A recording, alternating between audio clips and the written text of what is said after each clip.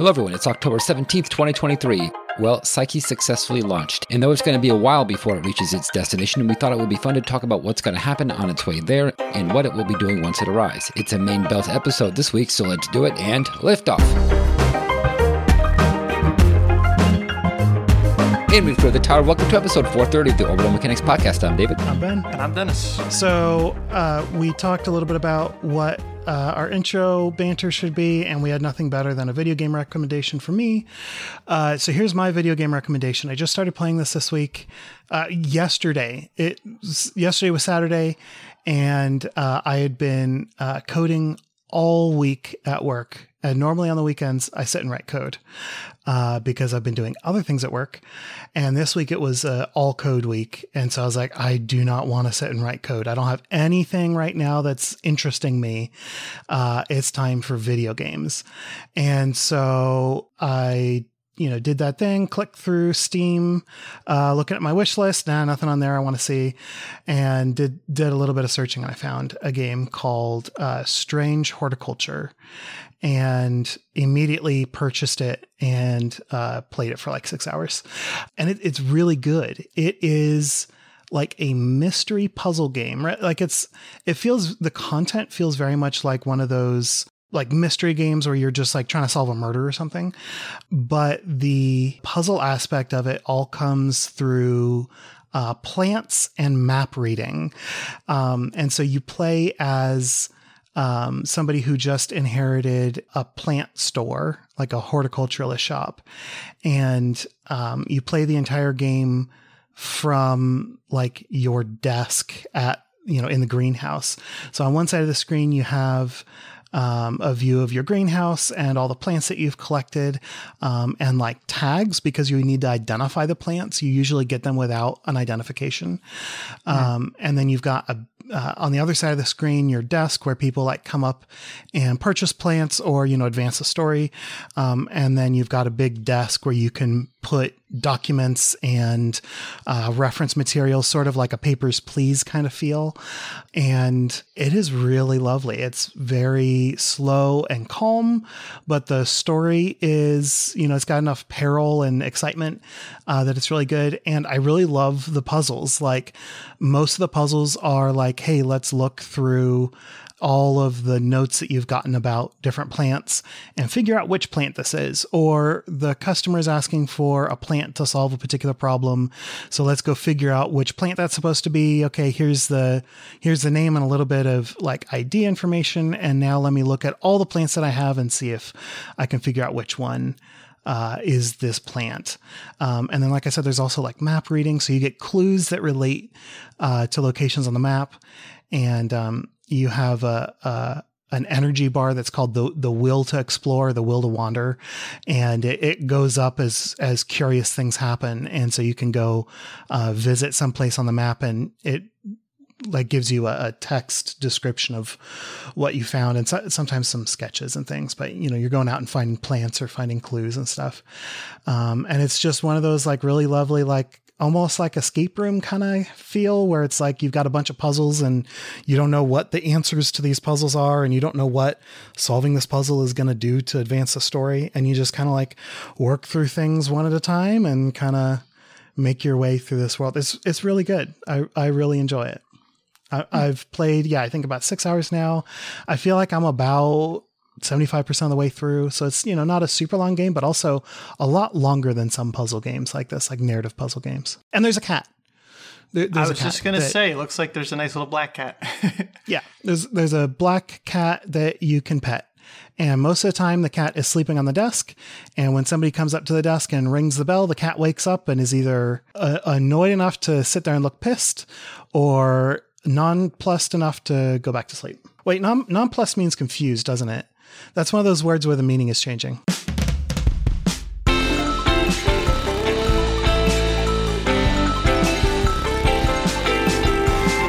Psyche has successfully launched. This is more of like a mission preview, I suppose. We're going to discuss what's going to happen over the next several years because it's going to, well, most of it's going to happen several years from now, right? Because it's going to take a while to get to its destination. Yeah, there's not a lot of news about the launch because it's like, oh, it launched. Well, so Rewind, Psyche was selected in the Discovery program as Discovery 14 in January of 2017. It was proposed by the person who is now the PI of the mission, Lindy Elkins-Tanton of Arizona State University. And the most we can say about the launch is that, it successfully launched. This was the 8th Falcon Heavy launch, and, the 8th total, the 8th consecutive successful, doing a real bang up job, Falcon Heavy. They recovered both boosters. They expended the core. And what's really crazy is like when Psyche was originally proposed back in 2017, it was planned to launch basically on the day that it launched. That's not to say that there weren't any schedule changes, though. So right after it was accepted as Discovery 14, they actually moved the launch up from the original planned date to July of 2022. And they were basically targeting a more efficient trajectory. And then it got bumped back like Back to the Future to the original launch window because some testing equipment got delivered late and the flight software was not developed on time. Right, so it gets bumped back to the date it actually launched, and part of the reason that it didn't get delayed more than that was actually because there was, I don't remember if we talked about it in the show very much, but JPL had a review, like a third-party review, come back and say, hey, y'all are doing a real bad job communicating with each other, engineer to engineer and engineer to manager. Like the communication was just cloudy and unclear. And this review said, look, you are at risk of delaying or failing missions because of this. So they stopped and rethought the way they were doing things. They identified Psyche as being something that was behind schedule at the time. And so they actually delayed the Veritas mission so that they could reassign people from Veritas to go work on Psyche. And that was a success. They did wind up meeting their launch date. There were a few like very late kind of schedule changes, like late as in this year, 2023, that moved the launch date backwards and forwards by a couple weeks. I'll mention one at the very end. But for the most part, nothing was too major in the schedule. Like it was a pretty good like schedule progression. Pretty neat. The mission or the launch itself changed a lot in that Psyche has had several fellow passenger missions that were supposed to fly with it.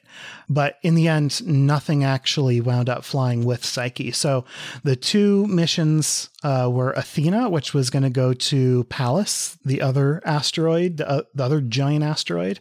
And that's Pallas, Pallas, not Palace as in castle, right? And then the other one was actually two spacecraft. That was Escapade, which has two CubeSats that were going to fly out to Mars.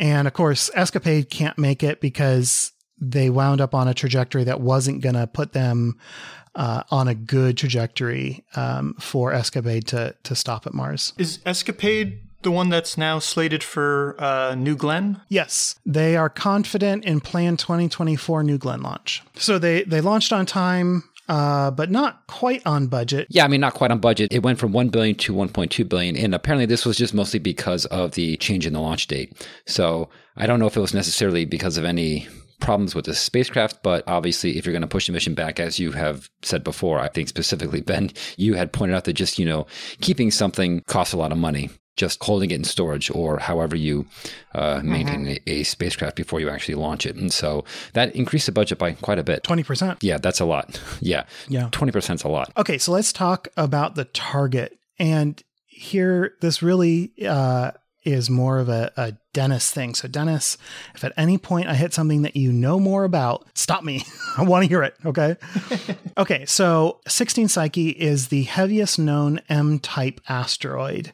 The number 16 is because it was the 16th minor planet to be discovered. What's really cool is when we were, running around discovering all these minor planets, and, naming them without a larger naming schema that included like the year of discovery and that kind of thing. We were also assigning symbols, just like all the planets have little logos, like little symbols that are derived from like astrology, I believe. Well, I mean, probably from like Greek astrology, right? Which modern astrology also draws from. But anyway, so I didn't know this, but like Psyche has its own symbol. It is a butterfly wing with a star above it.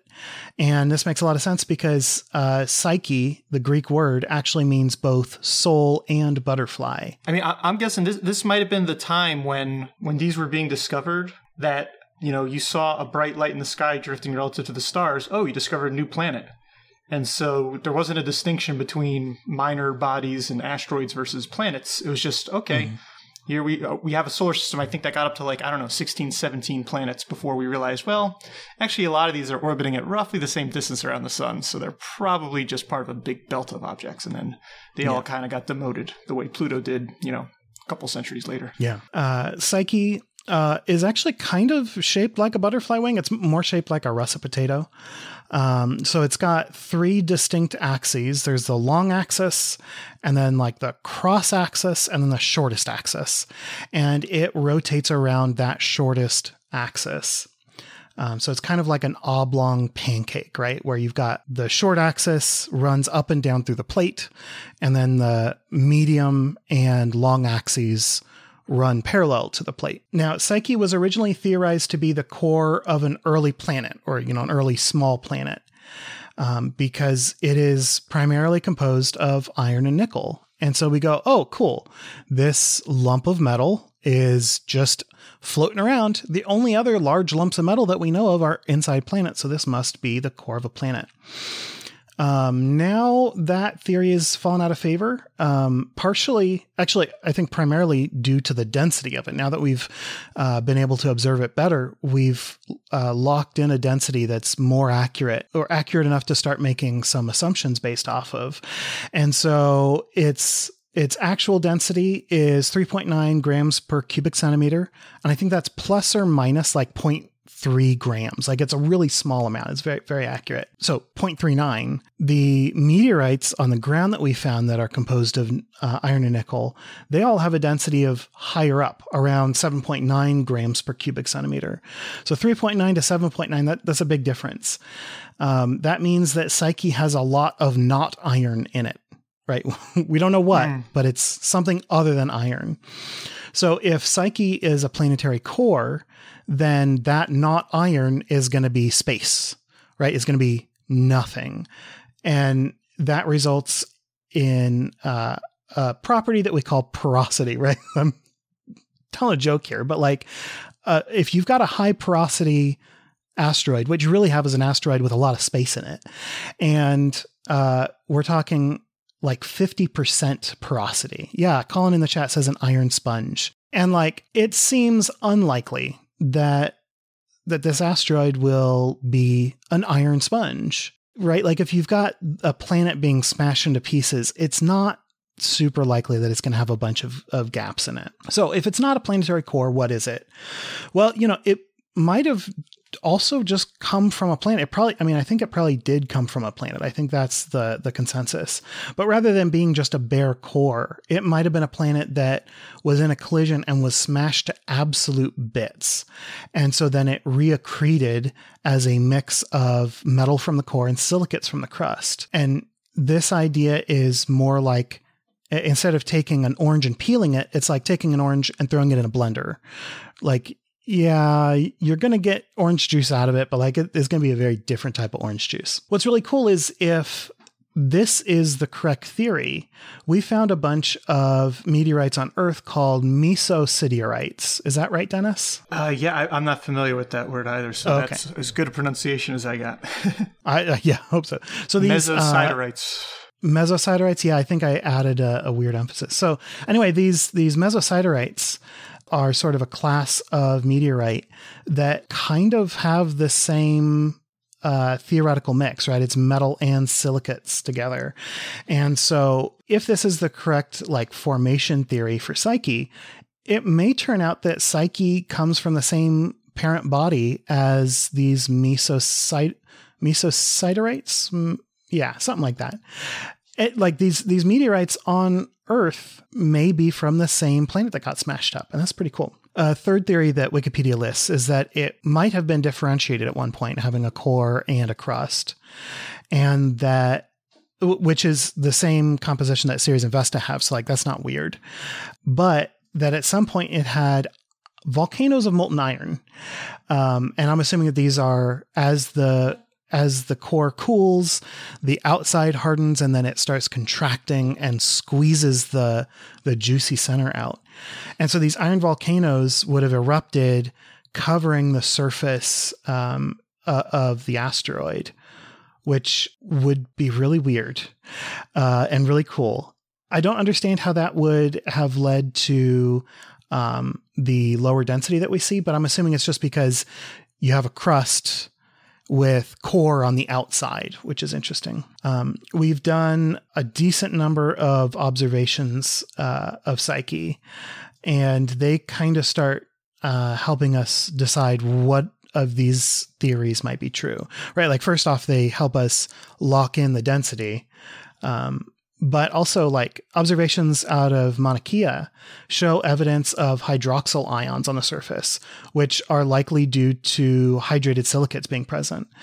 And you wouldn't expect any water to have been around when Psyche was being formed, right? It's probably a dry formation. And so those hydrated silicates are probably coming from impacts with like smaller asteroids, like smaller C-type asteroids. And then one of the interesting things is that we also see the radar albedo. It varies across the surface. And that likely suggests a variety of regolith densities. In other asteroids, when we see different radar albedos, it correlates to different densities of the regolith. And so like, I'm thinking that probably suggests impact events as well. If you've got different types of regolith in different places. But also the idea of iron volcanoes is sort of reinforced as, you don't get even deposition. And so you can get the albedo changing across the surface of the body. Okay. So Psyche as a mission, it's got like a huge list of science goals. And I wanted to run through a quick summary. So the obvious goals are to characterize the geology, the shape, the composition, the magnetic field, and the mass distribution of Psyche. And like, I think the only one that we haven't already talked about really is a magnetic field, which is a big question, right? If you've got molten metal, you are going to have a dynamo effect. And as a dynamo effect, which is like an electromagnet. You've got conductive materials moving in a circle that creates a flow of electrons and a magnetic field. And so if there was this dynamo effect like we see on Earth, then maybe there's sort of a frozen magnetic field around Psyche, which would be really cool, I think. But then the other ones, geology, shape, composition, mass distribution, that all kind of leads back into how the heck did this thing get here? So they definitely want to determine whether Psyche is the core of a previous planet or if it is composed of unmelted metal, like little, shot bits of metal that cooled before Psyche was formed. And potentially, if Psyche does turn out to be a planetary core, then studying Psyche may help us better understand iron planetary cores like Earth's. They want to determine if small metal bodies like Psyche tend to incorporate the same light elements, like the same non-metallic elements, as Earth's core does, or as we believe Earth's core does. And the big reason why this might differ is because Earth's core is under high pressure. And then they also want to figure out if Psyche was formed in oxidizing or reducing conditions, specifically if they were more oxidizing or more reducing than Earth's formation conditions. Psyche is this really wonderful analogy for bigger planets in a way that not a lot of other asteroids are. And so a lot of the questions that are being asked of Psyche the mission and Psyche the asteroid are really questions about where we live and about the big stars of the solar system, the giant planets. And we're asking those questions of the smaller body and learning about very different bodies in our system. I think it's a really cool, inspirational type of mission, right? Like we love these, like, by studying this thing, we can learn more about Earth. Like it's just good. On board the spacecraft are 30 kilograms, that's 66 pounds, worth of science instruments. They have a multispectral imager. They have a gamma ray and neutron spectrometer, which is like really cool. They have a magnetometer. And then a little bit of a cheat here. Their X-band communication array is also going to be serving as a gravity measurement tool. And I believe this is Doppler rather than like gravity lensing, right? But when they call home, they're also going to be able to measure the gravity around Psyche. Yeah, notice how Psyche's pulling on Psyche. Yeah, right. I was wondering how that worked. So it just has to do with how it pulls on the spacecraft itself, and that affects transmission. Doppler gives you velocity information. And so if the spacecraft's moving faster or slower than you might think at a given position, you can kind of make some inferences about the gravity field of 16 Psyche. Yeah. I figured it would be able to measure that locally, but... Yeah, like maybe you can like beam X-band photons at the thing, and yeah. I think that's a very reasonable first impression. That's, for half a second, that's exactly what I thought. And I went, wait a minute, no. Figured it out. Now that would be cool to do, to send like Grace does that on Earth. And so you could basically send a pair of spacecraft to some other world, have them basically beam a light between each other, and then measure that separation changing as they both go around. And as one speeds up and the other slows down, that means there's a mass concentration that's causing it to accelerate or decelerate. I don't know. I guess now would be a good time for me to inject the one thing I wanted to, ask you guys. When you look at Psyche, especially these pictures of it in the clean room, doesn't it look like it's got kind of devil horns sticking out of it? The magnetometer and the gamma ray spectrometer? Yeah, they kind of look more like fox ears to me. Or maybe a butterfly. So let's talk more about the other systems on the vehicle other than the science instruments. It has 4 SPT-140 Hall effect thrusters. These are a very familiar ion thruster, right? It has 2 gigantic solar arrays. Originally, they were just straight arrays with 4 panels in a line. And now they're actually 5 panels each, arranged in the shape of a plus. So that's 3 going straight out and then 2 sticking up and down from the middle. The solar arrays will generate 20 kilowatts at Earth's altitude above the sun and 2.3 kilowatts up at Psyche. And Psyche is not that far, right? We need to remember the square cube law here. Psyche is, I don't know what its semi-major axis is. It's probably 2.5 AU, something like that. I think it goes as low as... Maybe it goes down as low as 2.5 and goes up to 3.5. Yeah, that's what I'm seeing. By the way, I don't think that's quite square cube law. I think you mean the inverse square law. Inverse square, thank you. Yeah. Yes. I mean, it is derived from the square cube law. In principle, you can't think of, but yeah. If you think of an expanding sphere. Yeah. Oh, yeah, I was pretty close. I just looked it up. The semi-major axis is 2.92 AU, and it goes up and down between 2.53 and 3.32. So, I mean, in total, I was off by I thought you were looking at the article on Wikipedia. No. Yeah, you were so spot on. I honestly thought you were looking it up. That's how good you were. I pulled that right out of my butt. Okay, pretty good.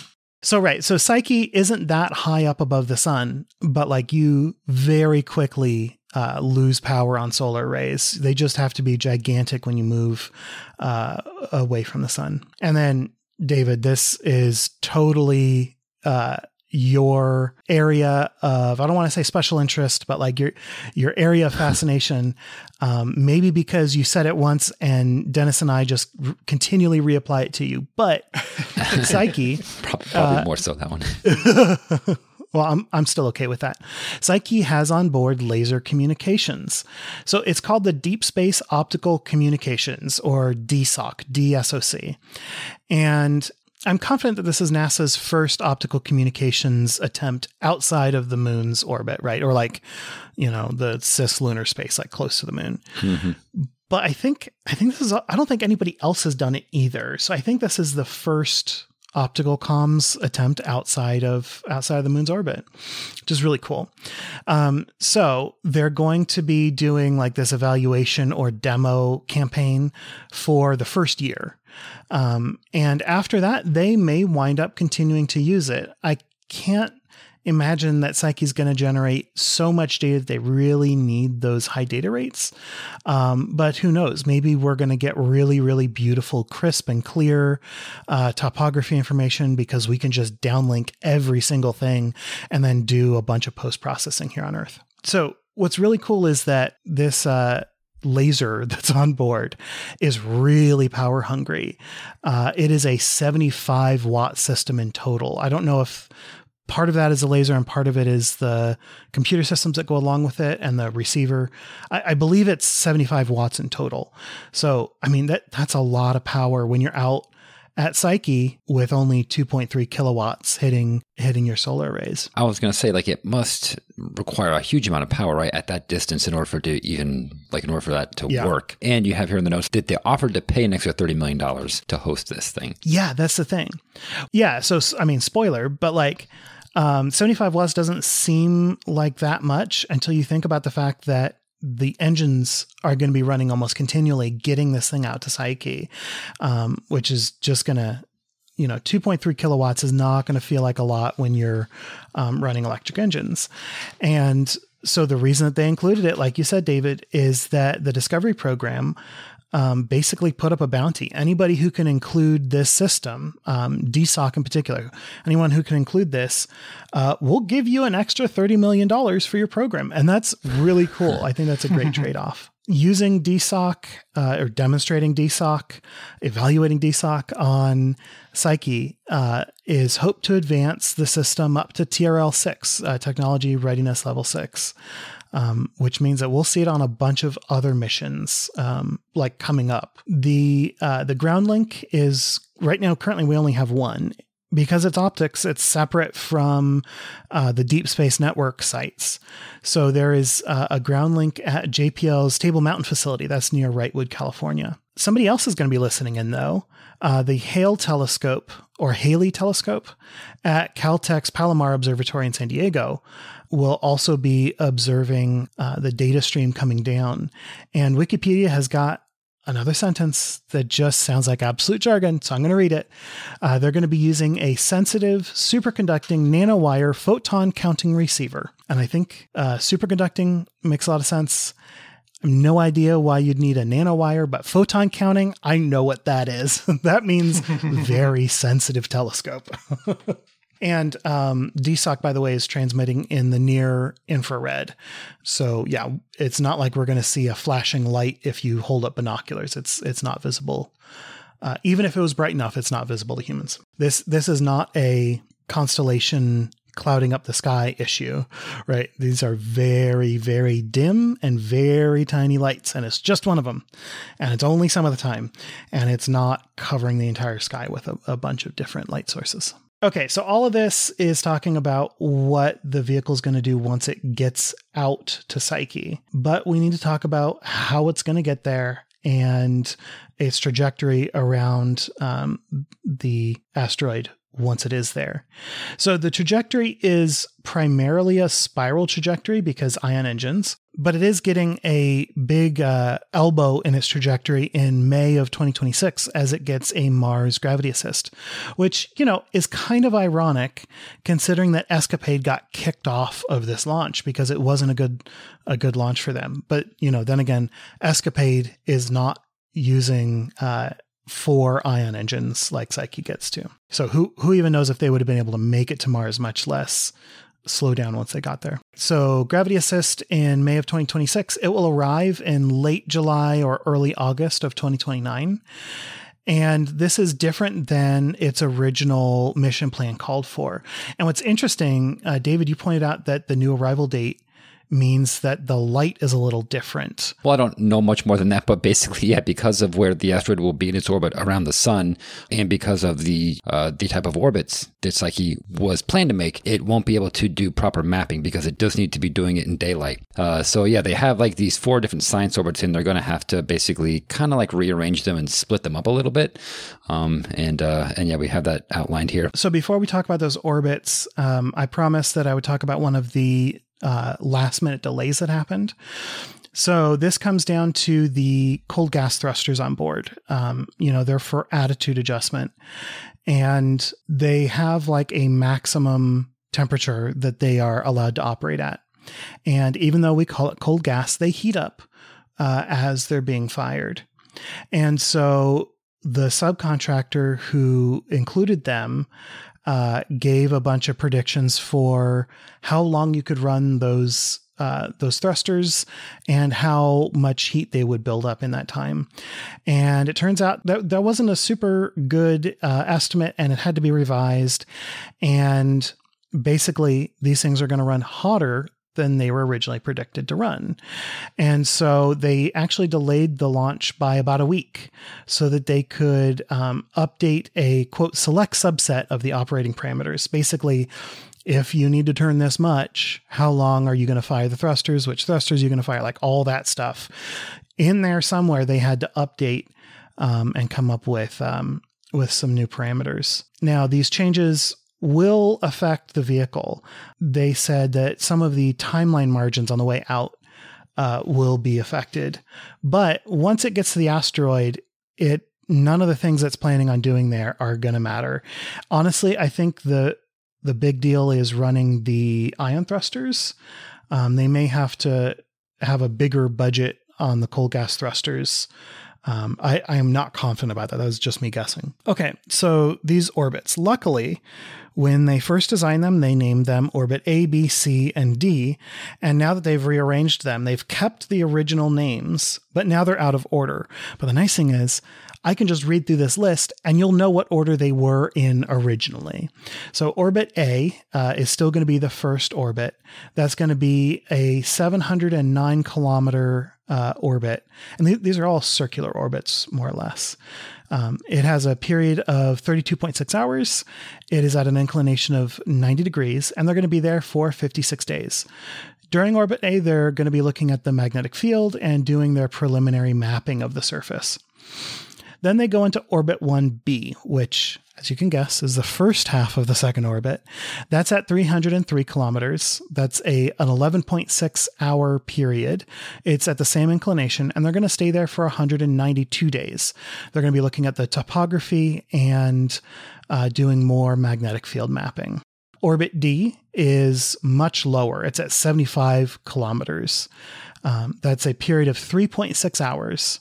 And this one is actually going to be at 160 degree inclination. And they're going to stay there for 100 days. 100 days is 66 orbits. And I thought this would be a great time to break out a new vocabulary word, hexacosii, hexaconta, hexaphobia, which is the fear of the number 666. During Orbit D, they are going to be looking at the chemical composition of the surface of the asteroid. Get nice and low, and you can do your spectroscopy better. From Orbit D, they move to Orbit C, which is higher. It's up at 190 kilometers, which is a 7.2 hour period. And they go back to their 90 degree inclination, and they stay there for 100 days.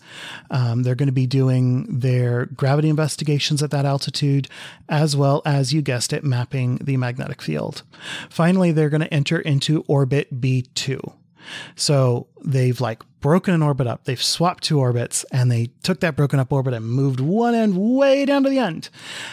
It's the same orbit as B1. I wrote same song, second verse, which I'm very sorry about the earworm. And in Orbit B2, they're going to be doing the second half of their topography and magnetic field, second half of the topography, and also looking at the magnetic field. So David, my guess, I haven't seen a good animation that shows what the difference in illumination is, but I'll bet you that it has to do with the direction that the sunlight is coming in from. And I'll bet that they really want it to, it's whether they are orbiting around the terminator or if they're orbiting from like noon to midnight. And I'll bet they really want to be orbiting the terminator so they can see surface features illuminated from the side. Okie doke, so that is our Psyche mission preview. You'll definitely hear more because Psyche's cool. It's probably going to be a while unless something catastrophic happens. But yeah, I guess now we just sit and wait until the Mars flyby and hope to get some good images of Mars. So let's just do 2 short and sweets this week. And Ben, what's the first? All right, first up, Spacewalk has been canceled due to a Nauka leak. US Spacewalk 89 was postponed when several days earlier, the radiator on Russia's Nauka science module was found to be leaking. The radiator was brought to the station on board Rosvet in 2010 and recently transferred to Nauka via an EVA. While the leak has ceased, NASA postponed the spacewalk, which would collect surface samples from the station's exterior and change out a high-definition camera as a precaution against contamination. The cause of the leak is still under investigation. And then next up, Quest to fly in 2024. NASA's experimental X-59 supersonic aircraft, developed in partnership with Lockheed Martin Skunk Works, has been delayed from taking flight this year.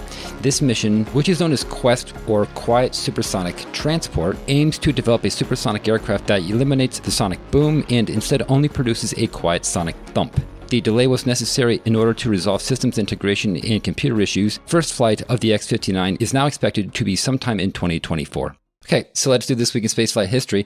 We have one winner who is STS-120, and that's it. Yeah, the clue was face forward, and I guess I already gave away what this is about. Well, the clue is not, unfortunately, in reference to STS-120, which launched a few days after this event, and every guesser... or not every guesser, but all of the guesses, unfortunately, none of them actually got the event correctly. And of those, the majority referenced STS-120, which was bringing, it basically adds some installing modules and relocating things to the forward end of the ISS. So the clue worked as well, which is just an unfortunate confluence of facts to conspire against me and my event, which was in the 21st of October, so a few days before STS-120's launch, in 2007, and this was Soyuz TMA-10 doing its reentry. And what that has to do with being face-forward, it's something else, but we'll get there. So, to give a little background, this event took place October 21st, and so this week of spaceflight history. And if we go back to April 9th, TMA-10 brought Oleg Kotov, Fyodor Yurchikhin, 2 cosmonauts, and then a third participant, Charles Simonyi, who was the first, basically, space tourist. And this was his first time going to space. He actually flew twice on different Soyuzes. And so they went to the ISS, and Simonyi, then headed back home a few weeks later, while Kotov and Yurchikhin basically stuck on board for a little over 6 months before returning, ultimately. Now, in the meantime, on October 10th, so a couple weeks before this event, Sheikh Musafor Shukor flew on a different Soyuz, and so came up, and this was another, not so much a tourist, but a spaceflight participant. Russia and Malaysia had basically come to some agreement and made a program where Malaysia was going to fly its first astronaut to space on a Soyuz. And so while Shukor wasn't a seasoned, veteran, professional lifetime astronaut, he was someone who basically, was just flying on behalf of Malaysia and not so much a tourist paying for a seat. I guess his government was paying for the seat, essentially. So there was this swap. So Simonyi managed to avoid this reentry, which was a doozy, and instead Shukor wound up on there rounding out the 3-person crew, because 3 people fly in a Soyuz. So then October 21st comes around, the TMA-10 crew, now Shukor, undock and begin their deorbit 2 hours after undocking from station.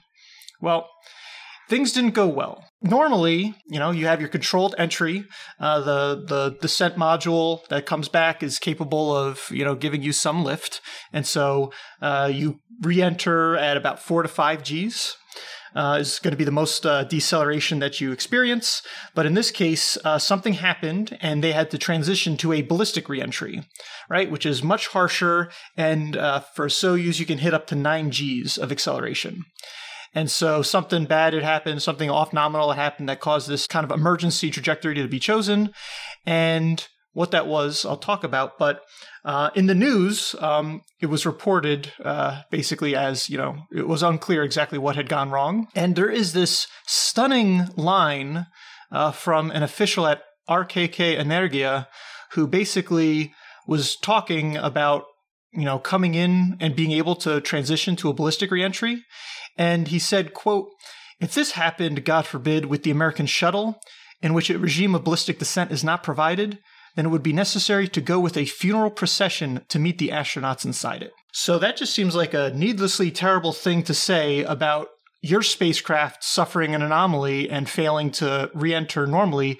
It's good to have a backup, but I suppose the best backup is to not fail in the first place. And I understand that this is after, Columbia, which is just insensitive, I think, frankly, but just a weird thing to try and take a pot shot at NASA when you're the one that had a mission that came in with people having to hit 9 Gs. So if shuttle had ever failed to eject the ET, could we expect NASA to say, if this happened, God forbid, on a Soyuz, no, a Soyuz doesn't have an ET, and no, the shuttle doesn't it's apples and oranges. What a horrible thing to say. The shuttle's not capable. I mean, for all intents and purposes, it's not capable of those types of reentries anyway, right? Because it's like a winged vehicle. So you'd have to be doing something really, really wrong in order to be hitting, high Gs like that. Good I don't God. see. It's just such a out of left field thing to say. It takes talent to not only take a pot shot at a rival, but to also invoke the death of astronauts while doing it. That's absolutely horrible. Yeah. No, it jumped out at me reading that. And so anyway, yeah. So, okay. One thing that happens when as part of a ballistic reentry, I guess I didn't realize, is that because of the harsher environment that you're putting the spacecraft through, you need to do a roll spin. The Soyuz descent module automatically goes into a roll spin to make sure that you try to get your momentum going in that direction and stabilize you so that you don't end up in a pitch spin, which human beings would not be able to survive if you were tumbling head over feet while coming through this high G reentry. Is it more about the humans on the inside or more about the direction that the heat shielding is in? So the whole spacecraft does have a heat shield, doesn't have a heat shield. The whole spacecraft does have thermal insulation, so it can survive a bit more of a thermal environment, but probably not all the way through. We'll actually get to that, which is the ominous reason. Just remember, this clue for this week is called face forward. So real quick, do you know how fast that rotation would have to be before it's, I guess, unsurvivable? No. I do know what the roll, I did see the roll number called out somewhere, but I'm not sure what the other one is. Okay. The roll is 12.5 degrees per second. Oh, okay. That's not that bad. It's controlled and, it's intentional. So it's right. Yeah. It's a roll stabilized vehicle rather than this is a much different type of roll stabilization than a hobby rocket has, which, spins around at 10, 20, 30 hertz. Right. Yeah. Real fast. Yeah. Okay. Yeah. In that case, you could really spin those up. No problem. I mean, that would also kill you probably depending on how fast that spins, but that can be fair. Okay, thank you. That's a good question. And so interestingly, also, I thought the crew when they were approaching 9 Gs, which they had hit that peak acceleration for about 10 seconds. Once they had gotten up to 7 Gs, they stopped reporting their health to ground so they could focus on their breathing.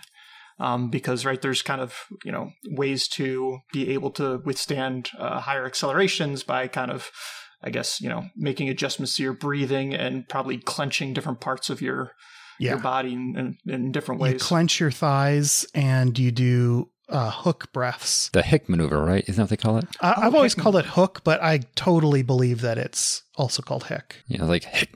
You gotta make that sound. Oh, I see, like a hiccup. Yeah, you're drawing out different, and it's helping you think about what your diaphragm is doing and really push. And you're also creating, you're making sure that your lungs are filling up, but you're also helping to push blood up into your head, I believe. Yeah. I was just going to say, I've seen the videos of people like, in centrifuges where they're going really, really fast. Where they're experiencing significant accelerations, but I never knew what it was called or actually how it worked. Just that you kind of, I could just tell that they're tensioning up and they're adjusting their breathing, and so I didn't realize that's kind of the way that they're doing nerd it. that I am, I've actually used like an unintrusive version of that technique on like roller coasters, because like I black out really quickly, and like if you even just clenching your thighs and like making sure that your abs are like tight as you're breathing and like causing yourself to force the air out of your lungs rather than just casually breathing. You can stop, the tunnel vision from setting in. A hic light maneuver. Right, or hook light maneuver. Yep. So basically what was reported, the astronauts, the cosmonauts and the 3 cosmonauts made it back A-OK. Ultimately, nobody was, significantly hurt or anything like that. Roscosmos was basically saying that there was a cable in the spacecraft's control panel related to the descent equipment that was damaged. And because of that, basically they had to transition to this emergency mode rather than using the normal descent module software to do a controlled re-entry where you can basically adjust your pitch. And I think if you adjust your roll a little bit, that can basically increase your ability to lift or not, just because the way the Soyuz is shaped. So it turns out that was not the whole story. There was a lot more to it. Yeah, like the button stopped working is not super convincing to me. Yeah. And it turns out it was much, much more harrowing, I think, at least in my opinion, than that. So stepping back to Soyuz's reentry, a nominal reentry, what happens is so the spacecraft itself has 3 different modules. It's got the 2 pressurized one that humans live in. There's the, starting at the top going down. At the top, there's the ball-shaped orbital module. That's what would dock with, your space station or other spacecraft, whatever you were doing with that. And then there's just some living space in there. And that's closed and not inhabited on ascent and reentry. Instead, there's the middle module, which is bell-shaped, and that's the one that the cosmonauts and astronauts are in during ascent and reentry. And that, is that's where I guess most of the controls are for the spacecraft. And then behind that is, the classic service module where you have, the electronics, a lot of the, batteries, different equipment. That's where the engine is sitting on the back there. And so the names for these are, to use the Russian acronyms, I figure it'd be helpful because a lot of sources will use those. So the orbital module is the BO, like Bravo Oscar.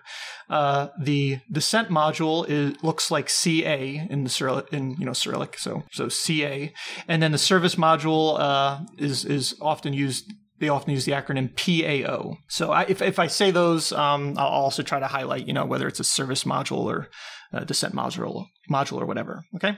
So basically so when you want to separate them so that just the descent module with the heat shield at its base can re-enter, you basically point the spacecraft to the nadir so that the orbital module, the ball-shaped BO module, is closest to Earth, and that the service module or PAO is farthest from Earth. And when there's explosive bolts that separate all 3 of them. And so the PAO basically moves up and away. And the BO has a much higher ballistic coefficient than the descent module. So it feels much more drag and basically gets pulled behind. So you don't have to worry about that one contacting the descent module with your 3 humans in it when it does its return home. And at that point, the CA descent module has its own control system takeover, and it can be automatic, it can be manual, and that's what normally happens. Now, on its own, if you were to take the descent module and return it to Earth, it's going to want to trim heat shield first. But just by the shape of the spacecraft, if you have the descent module plus the service module still attached to each other, that's going to want to trim through the atmosphere stably with the hatch forward. In other words, the descent module sitting on top is going to be face forward on reentry. And that isn't quite good, because instead of a heat shield being the thing that you're plowing, that, is plowing through the atmosphere, you've got the hatch that normally led to the orbital module, but now is going to basically how you get out of the spacecraft when you're on the ground. And that hatch is now plowing through the atmosphere. At least I think that's the one you use to get out of the ground. There's also a side hatch, but that's not important. So yeah, that would be a problem. And it turned out for this mission that the service module did not separate. And you did have this 2-module stack re-entering face forward, which is what I mean when I said that this is a somewhat harrowing situation that had happened. And was withheld. This information wasn't made public at the time. It took something else to make it public, which is also kind of ridiculous. But anyway, without getting ahead of myself, the reason is the explosive bolts had failed. They were able to separate the orbital module, so thank goodness you didn't have all 3 of them coming through, but it failed to separate the service module from the descent module. And when you look at some plots of its angle of attack, it looks like it was basically bobbing up and down with pitch while this is happening. And this is scary because at some point you can imagine the hatch, right, which is not designed to be taking the full thrust of re-entry, can basically fail and melt through. And that's going to be the end of your cosmonauts. If that were to happen, you couldn't really survive that. Mercifully, what ended up happening is that, so this separation is supposed to happen at 140 kilometers altitude. And so from 140 kilometers to 80 kilometers or so, okay, so while it was passing through 60 kilometers, or after it descended 60 kilometers, enough heat was able to, not only did the hatch in the front of the descent module survive, and so this is kind of a callback to what you were talking about before, Ben, that there is, at least, thank goodness, thermal protection all around the descent module.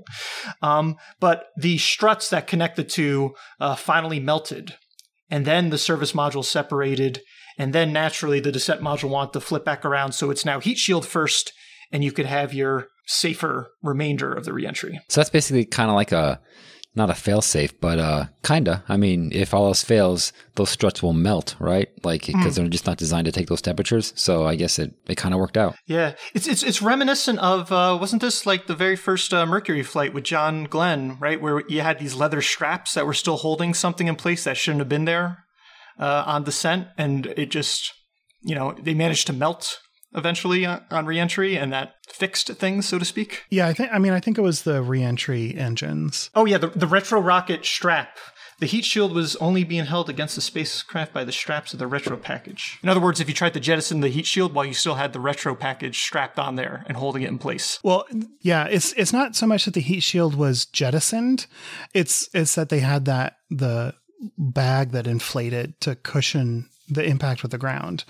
And so that, it essentially is jettisoning the heat shield is no longer firmly held on. And so the worry was that package had failed and that the heat shield wasn't rigidly attached. Because I believe the heat shield is like basically connected to the other end of the bag.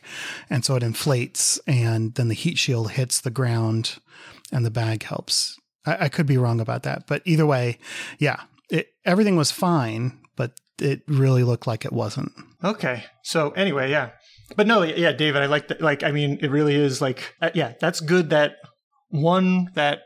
the struts would melt.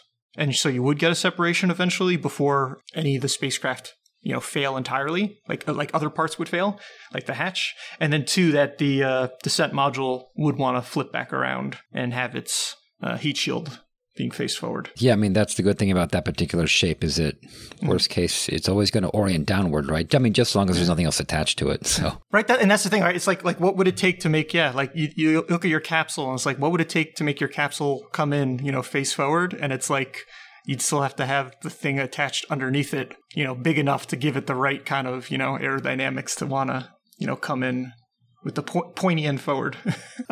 Also to stave off emails, I think I said hit the ground, and I meant hit the water.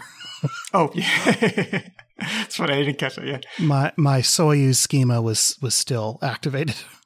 So what had happened was that, right, so the separation mechanism, which if you look at a Soyuz, you can't see it directly because it's underneath multi-layer insulation. But, as you might expect, it's at the interface of where the bell part of the Soyuz meets the more cylindrical part. That's the service module where it's got, solar panels sticking out of. And so at that connection, there's this lattice work where there's 5 connections between the two. And there's, springs at, at each of these 5 connections. And then there's 2 pyros at each spring. And the pyros are commanded to blow simultaneously. Only one of the 2 needs to fire in order to get the separation to happen. And what ended up happening was that one of these bolts failed altogether. And I guess by inference, neither pyro actually fired and left the service module still connected. And I guess it's a strong enough connection that you didn't end up having much like flapping or something happening. Because you know what I mean? Like if it's connected at only 1 point instead of 5, you might think like, is it going to be kind of wiggling back and forth and kind of hitting the module and then bouncing and then hitting the module or something like that? And evidently that was not happening. But they think it was basically due to the bolts, basically the electromagnetic environment that they were experiencing on orbit was bad, and there was some electrical discharging happening to them that basically, I guess, fried them and made them unable to fire when they got the signal. Okay, so the pyros, not the bolts. Right. Yeah, the pyros failed because I was because like, of that. Dude, if you have bolts on orbit being like heat treated so that they can no longer be severed by pyrotechnic charges, that's crazy. But okay. Gotcha. And I thought that's funny because like last week you talking about the solar arrays on station and the potential differences. It was thought to be the potential difference between the spacecraft and the outer hull of the station that resulted in this this issue. And at the same time, ISS had recently upgraded its power capacity, and so they think that's why that made it a little worse and why the TMA, not an earlier TMA, had failed, but this one in particular. And so they put in some new bolts. And I think this was also interesting. In the future, they had a software change. There was another TMA on orbit as well eventually, and they, uploaded the software patch to it. And I also had the software on, future Soyuzes. And what they did was that in the failure to separate, if the PAO was still connected, that it would actually use its thrusters to re-enter sideways. So the heating would be worse and you'd melt the struts sooner rather than later. Yeah, you like strip it off. Right. And so, because I guess you're still above most of the atmosphere, I guess, at 140 kilometers you are, right? You're still going to get enough heat to eventually melt you, but the sooner the better. But so that's kind of the idea with that. I mean, it's chemotherapy for spacecraft, right? Like, yeah, we're going to put a poison in your body, but it's going to kill the quickest replicating cells more than it's going to kill the non-quickly replicating cells. So it's like, a little bit of poison is the cure. That's absolutely crazy. I mean, it makes sense. Yeah. Still terrifying. Yeah, that's a really good kind of analogy for it. Yeah. Because you're going to get rid of the part of the spacecraft that you do not want there anymore. So this is crazy. This is not the first time that this had happened, actually. Soyuz 5 had a similar situation further back in the day. I mean, we're talking about, the original Soyuz 5, but I don't want to talk too much about that one. But that, I guess, was the first time that you ever had a Soyuz spacecraft enter face forward. And so that could be a TWISF in the future. So I'll just leave it at that. But more pertinent to this event, what made Roscosmos finally come clean was that the very next deorbit and reentry in April of 2008, so April of the next year, TMA-11, the next one, came back and the same thing happened. It failed to separate the service module. And this time, the separation, the burn through happened only at 60 some kilometers altitude, which again, that's like 20 kilometers closer to the surface of the Earth, 25% closer than when TMA-10s burned through. And so, yeah, very, very scary. At that point, they kind of came clean about the issue, and an emergency EVA was done to TMA-12. That was the spacecraft that was on orbit that they put this software patch, they updated it to it.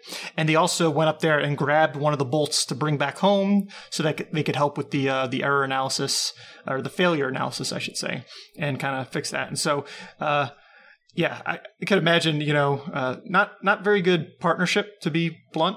to go and hide something this important, especially since I believe there was a NASA astronaut on the next mission coming back. So in any event, I don't want to start like drawing too many parallels, but just saying that last bit there, it's making me think of like, okay, well, we had a coolant leak on a Soyuz, and then a coolant leak on a Progress, and now a coolant leak on Nauka. I mean, there's a theme, and I just wonder if we're getting the whole story necessarily, since the idea of, debris or micrometeorite hit was responsible for the first two of them. I mean, come on, at some point, these micrometeorites are not, Russian-phobic and just purposely going after radiators on Russian spacecraft. I mean, that doesn't seem reasonable. But in any event, this was this rather harrowing week in spaceflight history. Well, thank you for keeping me on the edge of my seat the whole time, Dennis. Next week is the 24th to the 30th of October. David, it's your turn. Do you have a clue for us? I do. Next week in 2009, and the clue is nominal tumble. All right. Well, if you have a guess as to what this clue is in reference to, email us at info@theorbitalmechanics.com, shoot us a toot on Mastodon, use the hashtag ThisWeekSF, or visit theorbitalmechanics.com/Discord for an invite to our Discord server. Good luck, everybody. Good luck. So let's move on then to upcoming spaceflight events. And thank you to Launch Library 2, which is where we start our research each week. And we have 5 different events. I think most of them launches. What's the first launch, Ben? I mean, technically it's most. Up first is US Spacewalk 89. So US Spacewalk 89 is going to be collecting surface samples on the exterior of the station, and they're going to be changing out a high-def camera. The spacewalk is expected to begin at 8:35 a.m. Eastern Time on Thursday, October 19th. And the coverage is going to begin a little earlier than that at 7 a.m. Eastern Time. And then after that, on the 19th, we have a Starlink launch, of course, and there's another one coming later on. So this is Starlink Group 75, launching, of course, on a Falcon 9 Block 5. And it's launching from Vandenberg, actually, from Space Launch Complex 4E. And the launch time for that is 07:02 UTC through 11:22 UTC. And then, next up, on October 21st, Saturday, we have a very exciting ISRO human spaceflight milestone, the Gaganyaan Abort Test Booster, L40. And so the mission, TV-D1, which is the, basically will involve launching the rocket up into an altitude of 11 kilometers, at which point an in-flight abort scenario will be initiated and the capsule's escape system will be tested and should basically get away from the booster and make its way to 15 or 16 kilometers. Yeah, really cool. Again, this is October 21st with a window from 0100 UTC to 0500 UTC, and it'll be taking place from Satish Dhawan Space Center in India. First Gaganyaan flight. So after that, we have the other Starlink launch that you can watch. The time is not quite as solid, but this is Starlink Group 624. And what we have is the earliest time that it could fly. It's a or later situation. So that's Saturday, October 21st at or later than 1930 hours UTC. And this one is flying out of the Cape, Slick 40. And then after that, on the 25th, we have Russian Spacewalk 61. This is to, we have a list here. This is to install a synthetic radar communication system, deploy a solar sail tech satellite, replace electrical connector patch panels, and photograph that goddamn radiator. So I knew that had to be in there somewhere, right? I was like, well, they're doing all this other stuff. So yeah. The coverage for that begins at 2 p.m. and the spacewalk is expected to begin at 2:30 p.m. and that's Eastern time, and it will last approximately 6 hours and 45 minutes. So, yep, you can watch and hopefully find out along with the cosmonauts what's going on with that radiator. No chance. All right, those are your upcoming spaceflight events. Which means it's time to jibber the show, and we would like to thank Ronald Jenkins and Tim Dodd for our music. For more information on this episode, such as show notes and other links, visit our website at theorbitalmechanics.com. We record live on Sundays at 9 a.m. Pacific, 12 p.m. Eastern. Thank you so much to Mike, Mr. Cesium, Astro, Citronaut, Colin, Cy Kyle, The Greek, and Dink Nassamines for joining our recording session today and helping us make correction burns on the fly. And if you want to support the show, please tell a friend, or better yet, leave us a review wherever you listen. person. You can also visit theorbitalmechanics.com/support for our Patreon campaign and affiliate links. Get in touch. Find links to our mailing list, Discord server, and Mastodon account at theorbitalmechanics.com/about. Or you can skip all that by emailing info@theorbitalmechanics.com. All right, so that's it. We will see you all next week on Orbit. Until then, later. Goodbye, everybody. See you.